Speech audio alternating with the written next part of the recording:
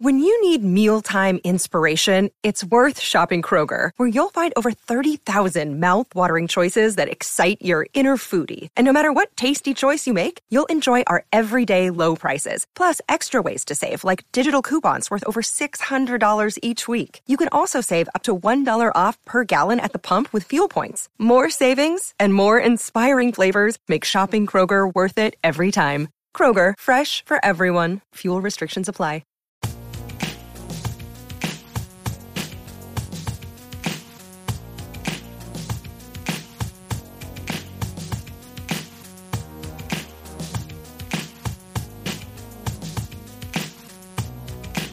Hey everyone, Christopher Bell here. Thanks again for tuning in. Much appreciated, always, you listening.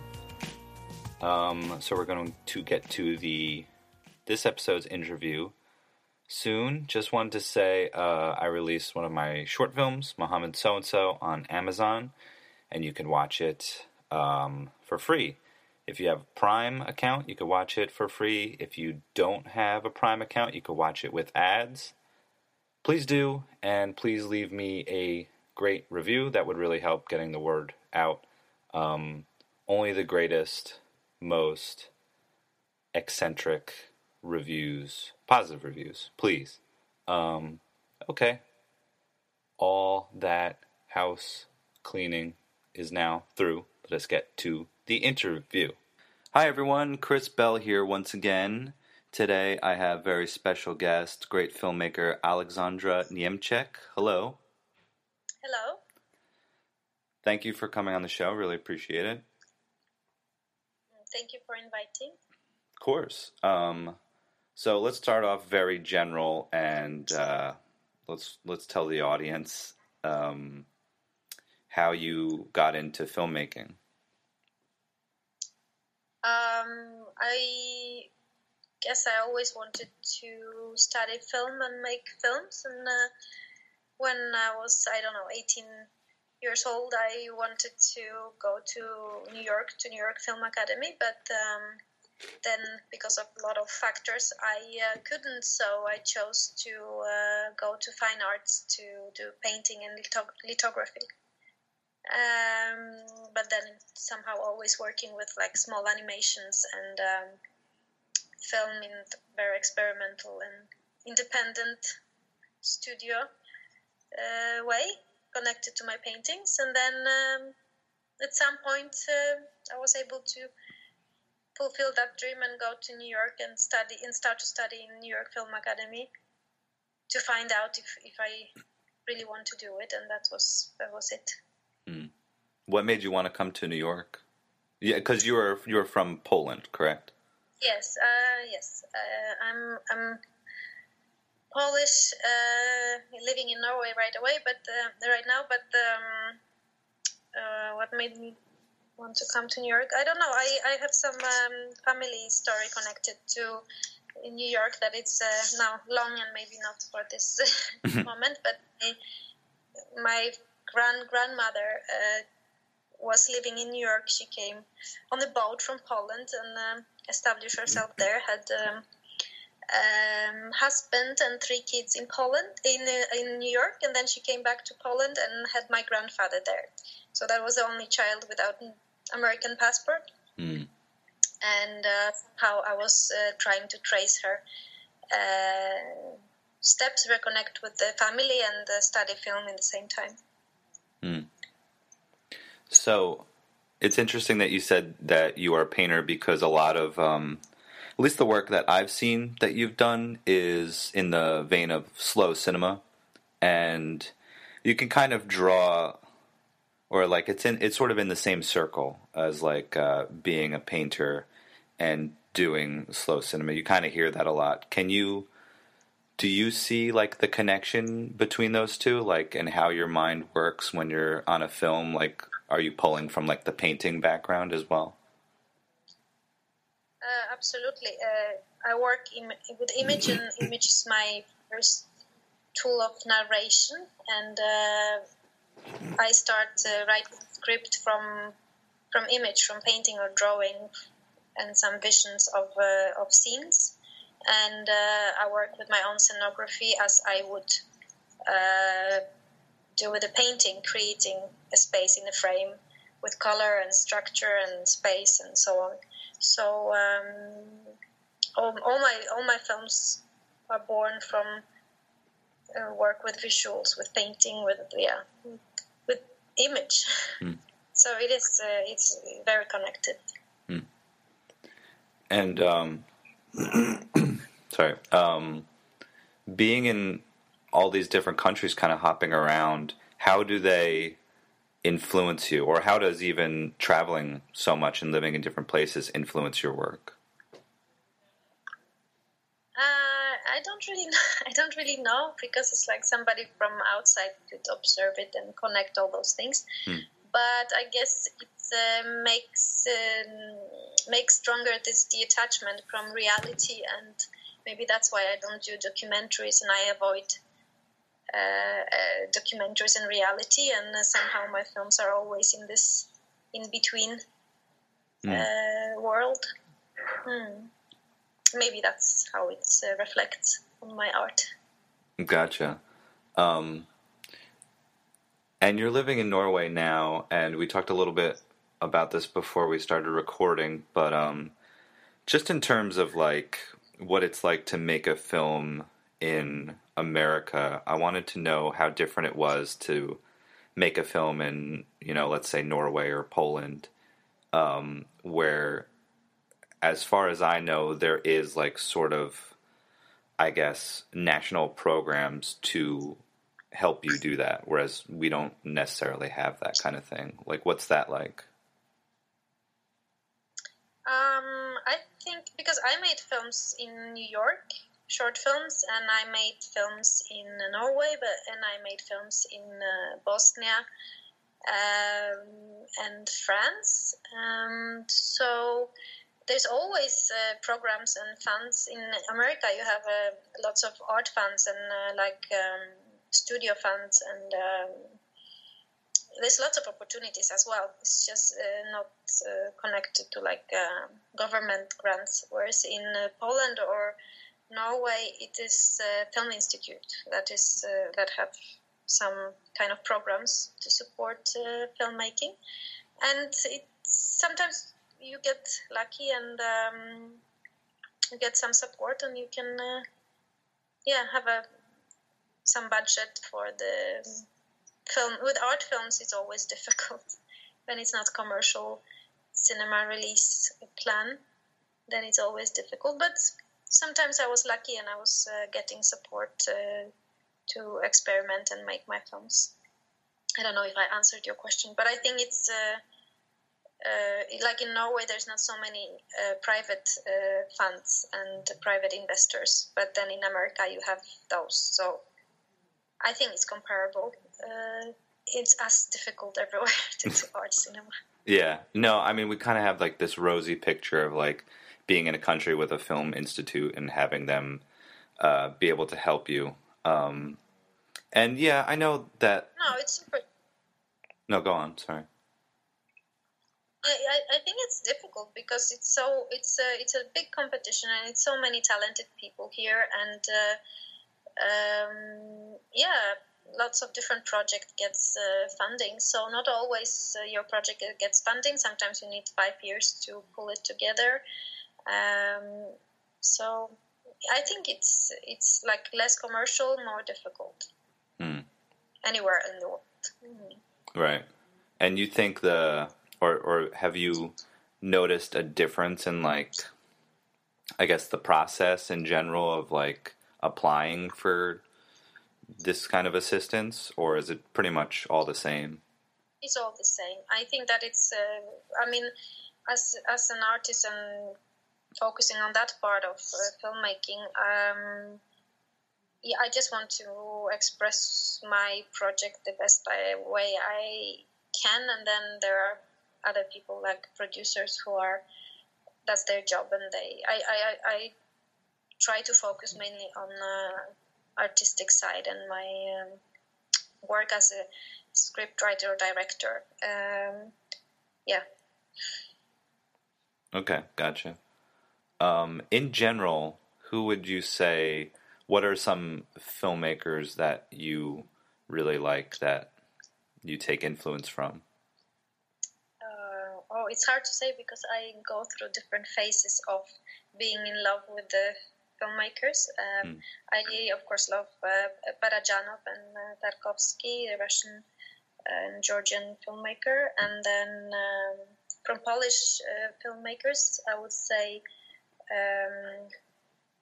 Majewski and Żuławski, of course. And from filmmakers that I was lucky to experience, I mean, as my teachers, it's of course Apichatpong and Belatar. Oh, so you went to the sorry, I'm going to call it the Belatar school, but I know that's not the name. The name is Film Factory. It was a program. It was program of Belatar in Sarajevo Film Academy. The program was called Film Factory, so it was like a lab for filmmakers to develop their films. But it was also like education. Right. And so that was like sort of recently, right? Because Apichatpong only came for like 1 year or so. Is that correct? No, he was there, I think, 2 or 3 times. Or maybe two times, yeah. Okay. So, yeah, and it was recent because its program lasted from 2012 till, like recent. I don't remember exactly when it was. My generation left, and then it was a new generation, and then, Gotcha. So, can you talk a little bit about that school and what it was like? For me, it was a wonderful experience because the constellation of people that came, students, were wonderful, talented filmmakers, and we all became like a family of friends, making films together and, just experiencing all this together. And then the guest lecturers that were coming were like amazing contemporary art film directors, and it was like a bouquet of fantastic personalities that we could talk to and listen and consult our projects with. So it was a wonderful experience. And what was their mentorship like?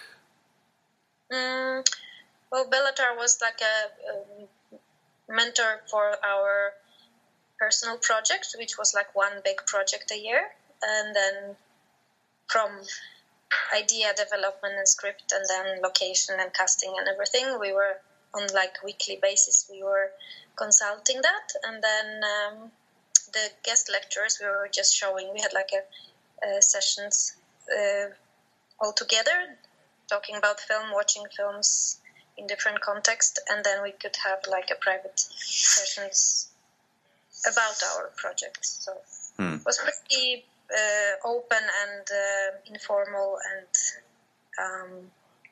like warm and human. So that was a good experience. Yeah, it just sounds really free and, I don't know, fun. Yeah, there was no like frames for... It was not like a school. It was more like a lab for just development. So it was, very creative and everything in context of art, cinema, and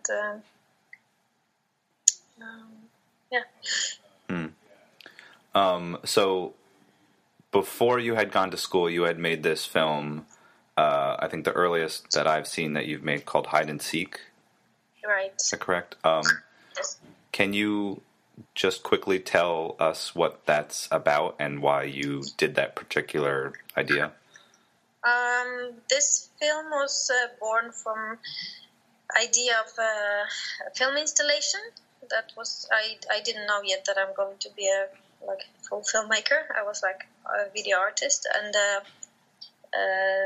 it was like separate film installations. And I was working with the very talented photographer Ania Niemi, and we were co-creating this whole project together. And a friend of mine, producers, saw it, and he said that if it's compatible, the scenes, and it looks like it is, I can try to get funding from Norwegian Film Institute. And that film, I was lucky to get help to have a full budget. And then this film went to Locarno Film Festival, so it was kind of a good story, good experience. Mm-hmm.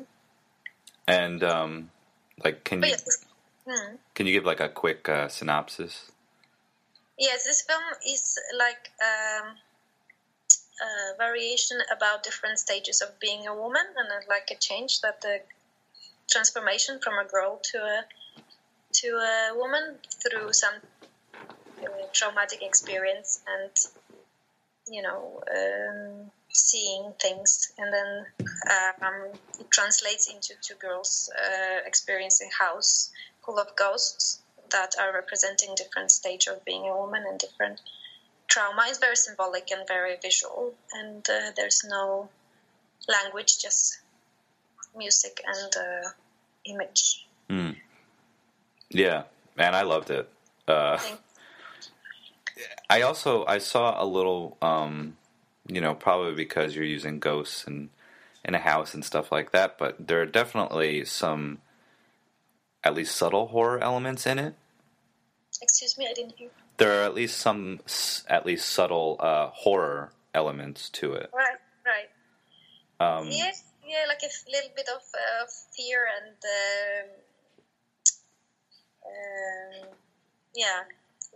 not it's like unknown and a little bit scary, but I don't know if horror, but like Yeah, I mean, there's the tension of like, obviously there being ghosts in the house, but with your idea, as in like these like children witnessing the various stages of being a woman, like growing up and stuff, there is that kind of like tension and fear inherent in that idea. Yeah, like with growing up. So that's like, it is. I agree. There is this feeling there. Is this something that you would? Because I kind of see Centaur being a little bit haunting as well, and maybe similar ways. Is this something that you would ever do? Like lean more towards that kind of genre, or no?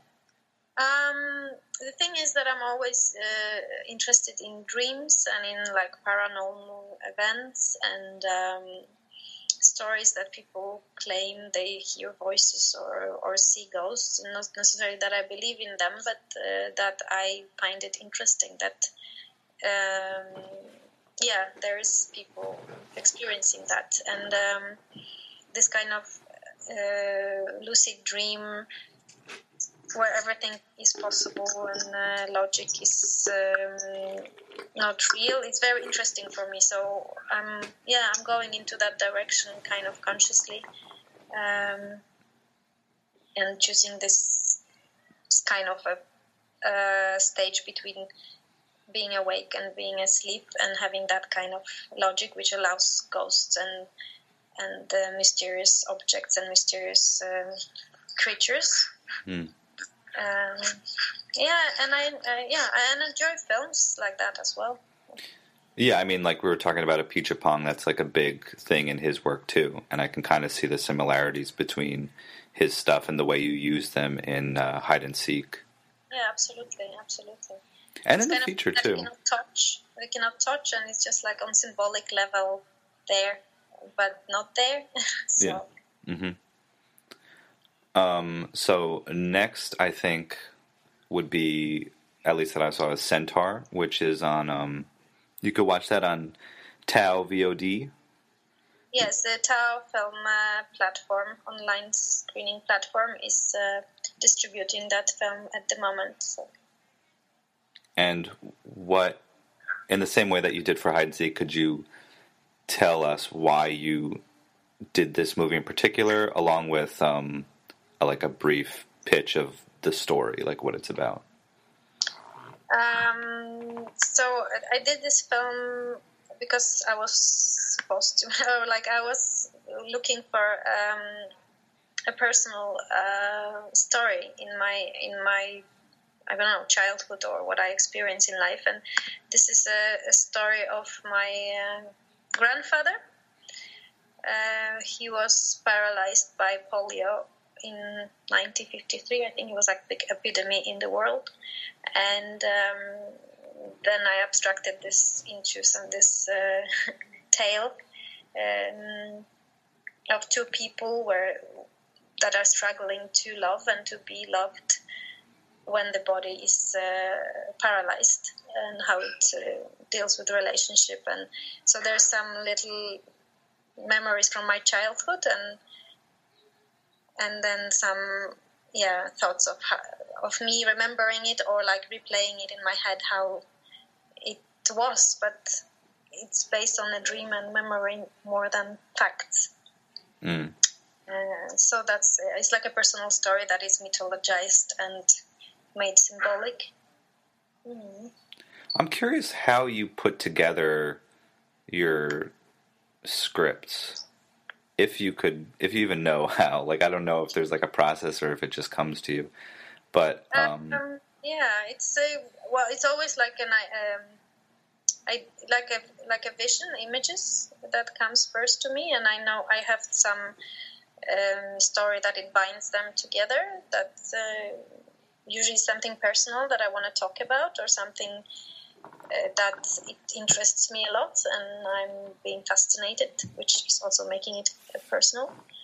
And then, I draw a lot and make sketches of the scenes, and then when I have like many little papers, then I add words and put it together into a script. Oh, that's really interesting. Yeah, I can't draw at all, so like, Everybody can. It's just we're just being told that we can, because we compare ourselves to like other people, but everybody can draw. It's like a first way of communicating, I think. Well, thank you. I'm definitely I'm gonna do it more now. Exactly. It's a habit also, and yeah. And this film was the one that was in Film Factory?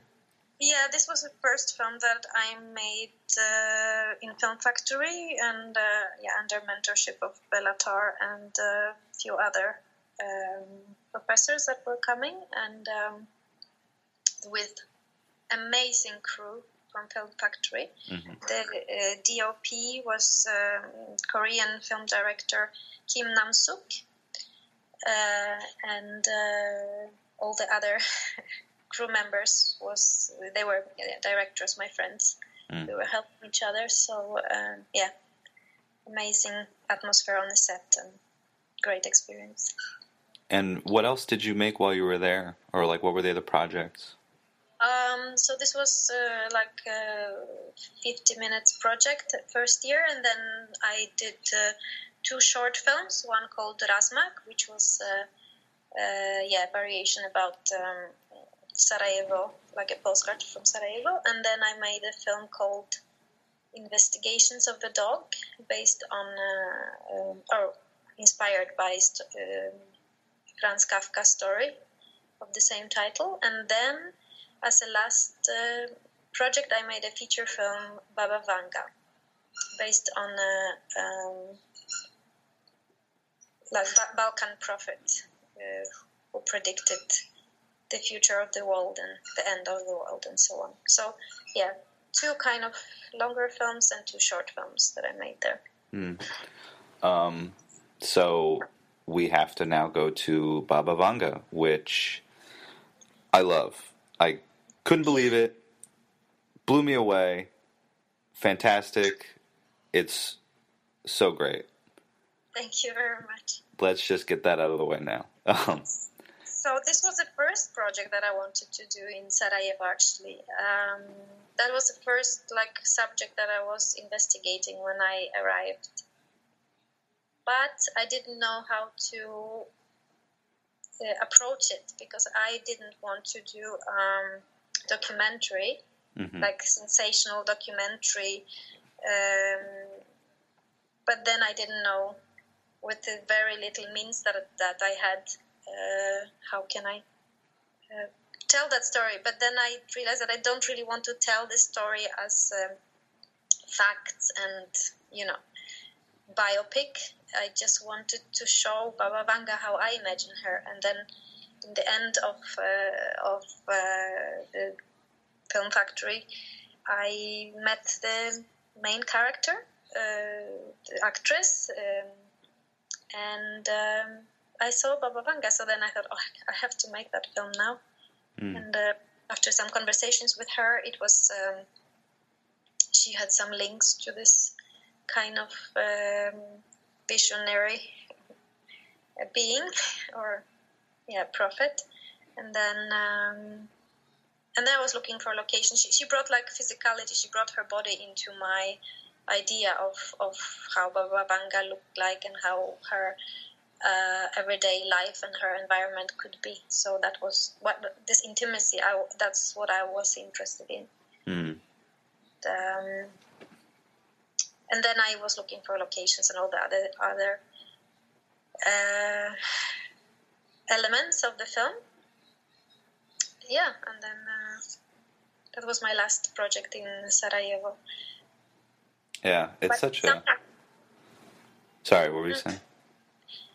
No, I'm saying that sometimes you have a project or idea of a project and then you investigate the subject and things around it, and then it's not happening for years, and then it's the right element comes in the same time, and then you're able to make the project. So that's what happened with Baba Vanga.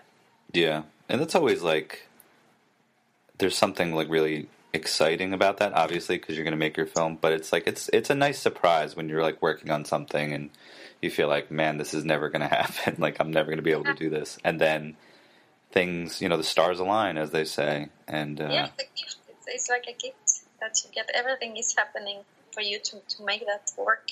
Yeah, totally. And it's also it's because I had some kind of like fascination about I have fascination about people who claim they see things and they can predict the future, and it's for me fascinating that they're a little bit outside the society, and they're usually like quite lonely as people, and then they have this very rich, complex world within, and then they claiming they hear all these things, and then they have this devotion to say when the world will end, or all this prediction. So it was important for me to somehow lock it in this little house of Vanga.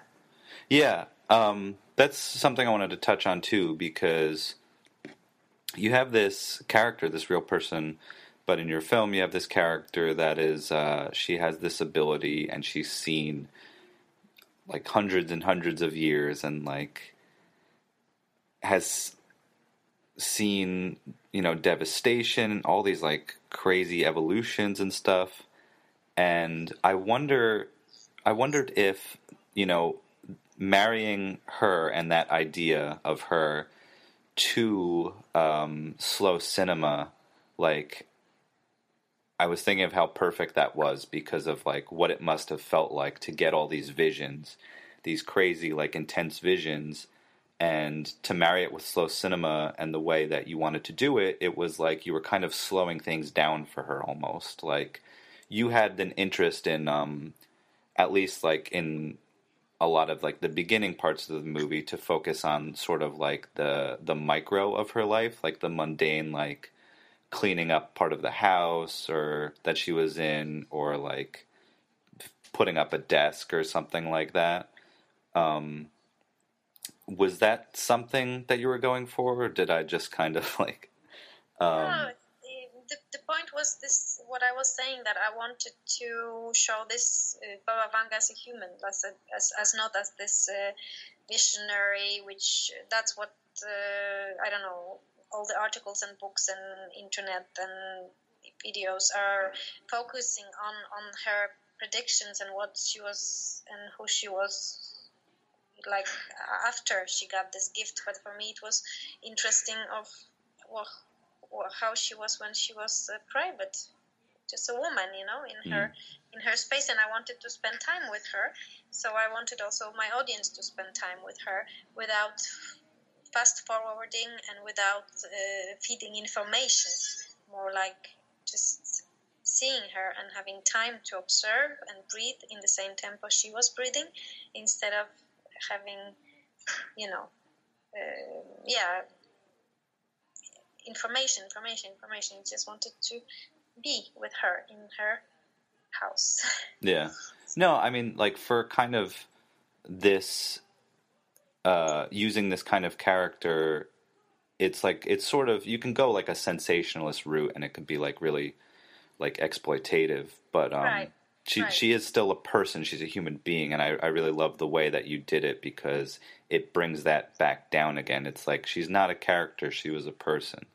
So Yeah, right. this is, you take away that part where, like, it could be like super sensationalist, and that would be to the detriment of the audience, because they wouldn't be able to take it seriously at all. Yeah, Like, it would be like junk food or whatever.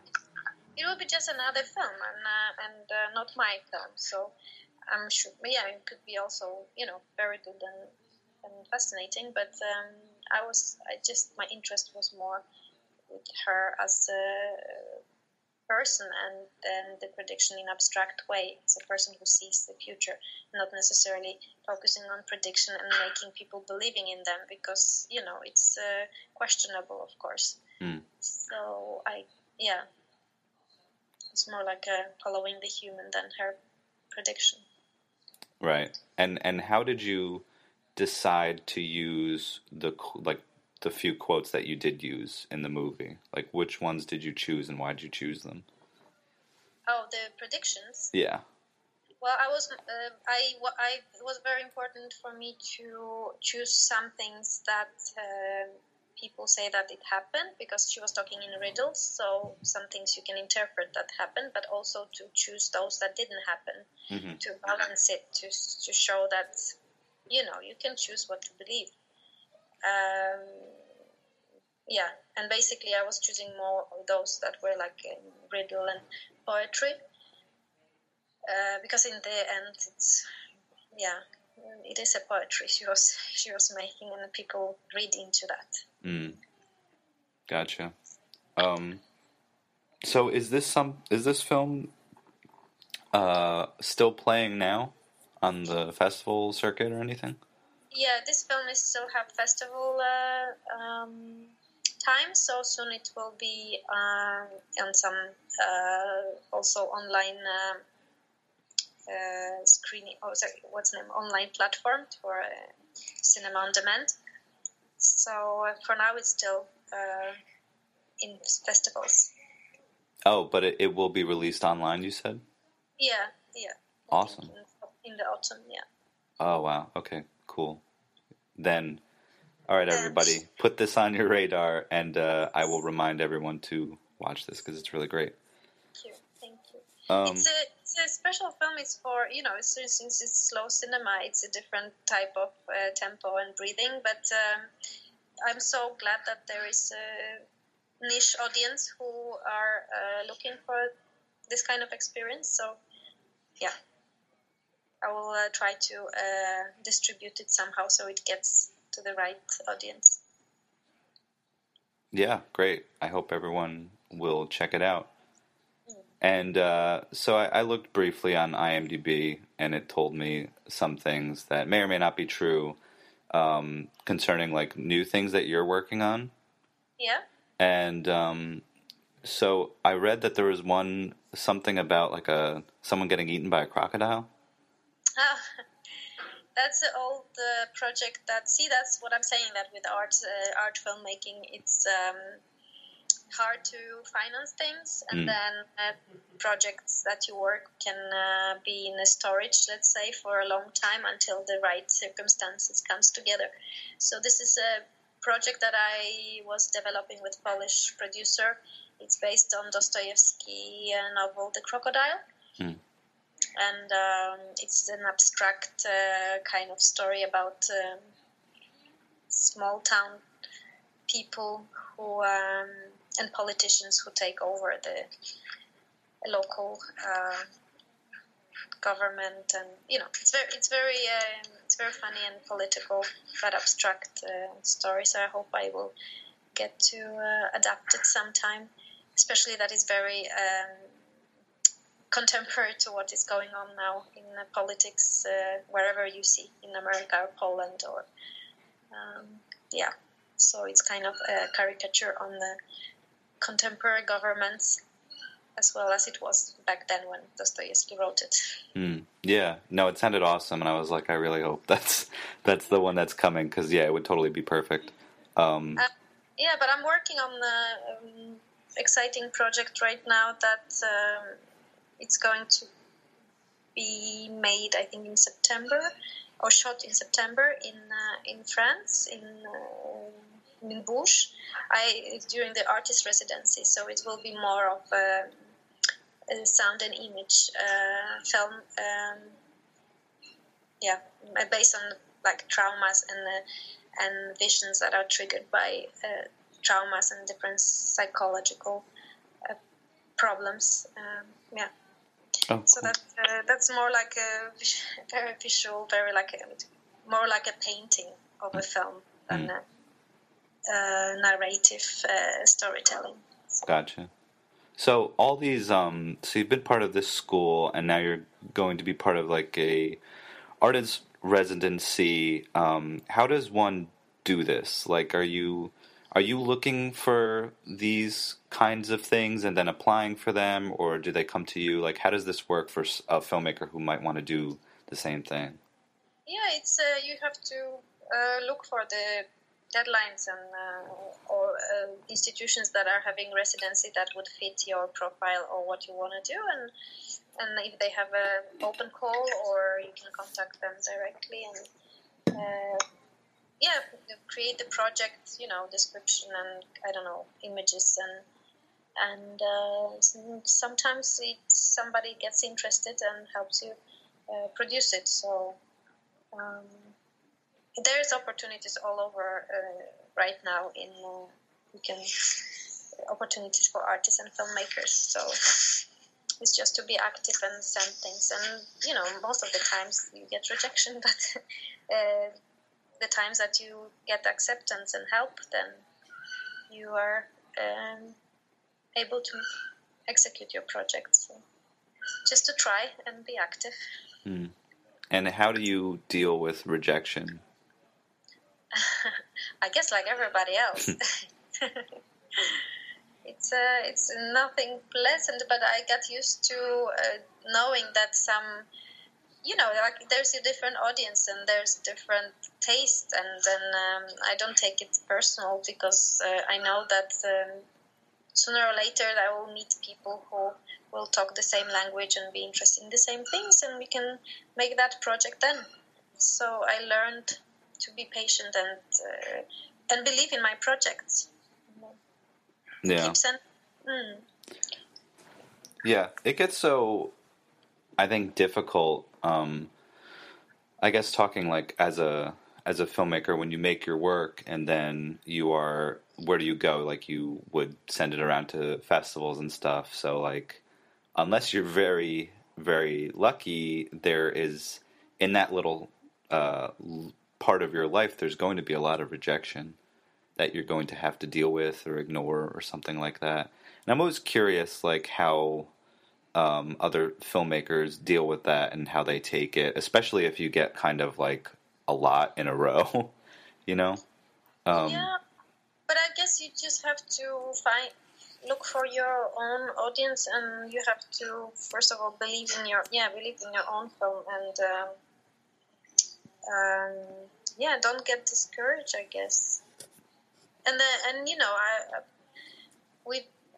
as I said, I was very lucky to meet all this wonderful contemporary art filmmakers, and even if they're on a very high level of acknowledgement and their artistic practice, they still deal with rejection on and financing their projects. It's not necessarily getting easier, and everybody has a different audience. So I guess you just have to find your audience and don't get discouraged.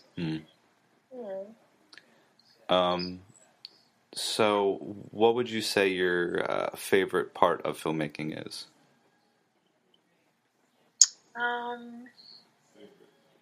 I guess the being on a set and collective energy, collective work, creating this one scene of the film, forgetting yourself in the process. So being on the set, I'm not fond of post-production because I would like the project to be done and started. But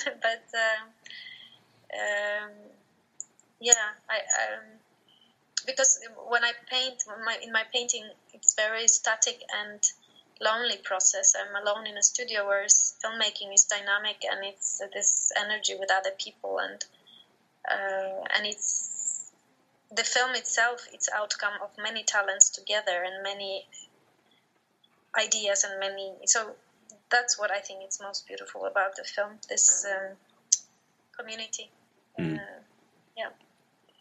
And is this something when you're on set making a film, are you like, how much time do you give yourself in the film to shoot something, to make a scene? Like, how rigid are you about schedule? No, I usually have like an assistant director who's supposed to be rigid and tells me that I don't have much time, and then depends on the scene and depends on if I need if it's complicated camera movement or not, or setup or rehearsing, and I improvise a lot. I have like I treat my script as a skeleton, but I'm dressing it up and I'm improvising on the set. So. Yeah. Gotcha. I forgot I wanted to ask this question, so it's going to sound. It was supposed to follow the like working in residency and stuff like that. So so you've been to the school, now you're going to go to the residency, and you don't have to get like too personal, but is it something like what is it like to be like to constantly like be hopping around and part of these programs and stuff? Like, is that difficult? It's super difficult because you feel sometimes that you don't get to rest, but also you get used to it, and then it's very interesting because you meet very interesting people, and you get to experience all kinds of cultures and situations. But it is tiring. But it's worth it. Very much so, yes.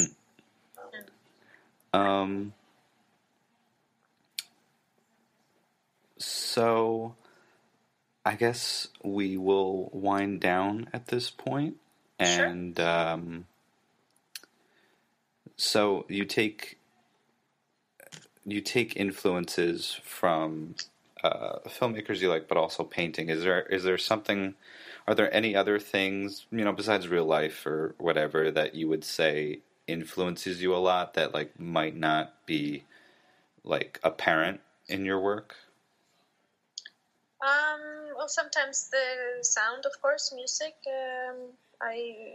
Sometimes I hear something that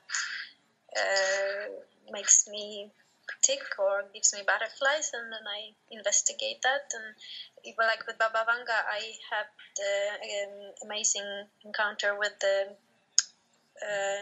film composer, noise music composer, Olga Szymula, and I saw her concert in Sarajevo, and I went. That also gave me the inspiration for the film, and then I invited Olga to be a composer on my film, and we were collaborating. So yeah, sometimes it's the sound that triggers the image.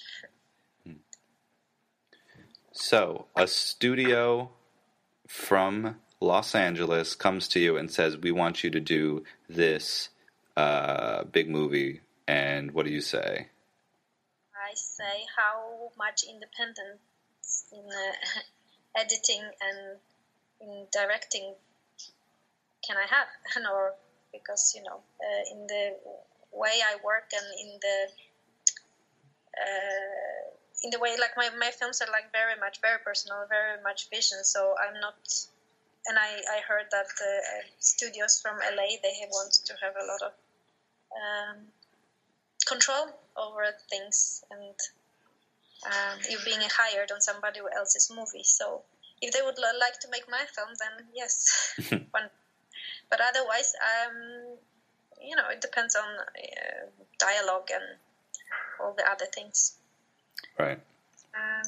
But it's not somehow. That's not my dream. It's not some goal that I'm following. I just want to make films my way and my films, and perhaps I will stay in this kind of art, low budget niche. But perhaps something will happen, and I will get lucky. But that's not important. The film itself is important.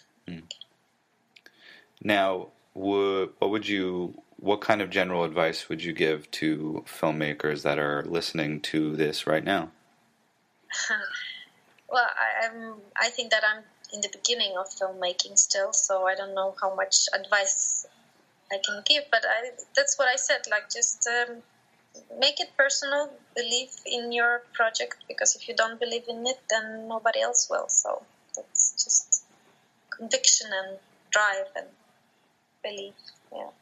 Yeah, and I'd add to that people will follow. If they see your passion and they're nice people and they're into the work, like, they will follow and they'll believe it and they'll believe in you and they'll believe in the film. So yeah, and you have to be realistic. What kind of audience you're making it for? And then I'm realistic. I'm making slow cinema, so it's just a certain amount of audience that will have a heart for it. So and then it makes it okay. Yeah, totally. I do think we forget that. Not you, but the general we, and I do. I kind of forget that, if you're coming in being like, oh, I love, these filmmakers, I love, these slow cinema filmmakers or these, Iranian new wave filmmakers, that audience is still, like, kind of small, and, they're masters, so if you're making something that's similar to those filmmakers, it might not be up onto their level, which is, like, almost impossible to get to, but no matter what, the audience is small, so it's best to keep that in mind, and I mean that too, to kind of, like, soothe souls who feel, like, rejected or whatever, because you have to kind of be realistic about it, and you think of all the people in your life, like, how many people know those filmmakers and like those filmmakers. So exactly. But I think that what I experienced is that the audience who actually chooses to come and see these films and respond to that, they're just wonderful people who are very educated in film, and they watch a lot and they saw a lot, so it's like they're sophisticated audience. So that choose like poetry instead of action. So it is it's rewarding to also meet the audience that chooses this non-narrative experimental films, and then you just have to make goal out of it, that to make films and share with that kind of audience, And then you're not getting discouraged and disappointed if a big LA studio is not coming to you. That's not important. Right. Yeah. Totally. Okay. Yeah. That was awesome. Thanks again for coming on. If people want to check out more of your work, where can they go? They can go to Tower Film online platform, and then they should just wait for me to get other films on online platforms. But as I finished my master in films in 2015, so some of the films are still in festivals, and waiting to be released online. You have a website that people can check out? Yeah. I have a website. It's aleksandraart.wordpress.com. And there I share it's a blog, I share my projects, not only film projects, but also my scenography, my theater, and future releases and exhibitions and screenings. So it's possible to check it there as well. Okay. And if you are listening to this, dear audience, there's also a article that is accompanying it, and I will have the links and all that in there, so you could easily click on them without having to type them in yourself. So, yeah, I did it for you. So, thanks again for coming on, and really appreciate it. Thank you very much for inviting me. Thanks for conversation. Totally. Okay. Take care. Take care. Well, that was a lot of fun. Thanks again for listening. And we had Nadine on a previous show. She is the curator for Tau VOD. And you can check out Aleksandra's film and other great films there. It's tao-films.com. That's tao-films.com. Please do check that out. You can now do a monthly subscription, so you pay a couple bucks per month to just be able to watch everything on there. And you can still buy films individually, just in case you want to test it out. Try a couple things before you purchase the monthly. It's great. There's a lot of great stuff up there. It's not just slow cinema. There's like a lot of cool experimental stuff that you won't see anywhere else. So I do say please check it out, and please like us on Facebook. We're facebook.com/ndbmovies. And look, let's be honest. You rule. I appreciate you coming every time to listen to this. So without further ado, thank you.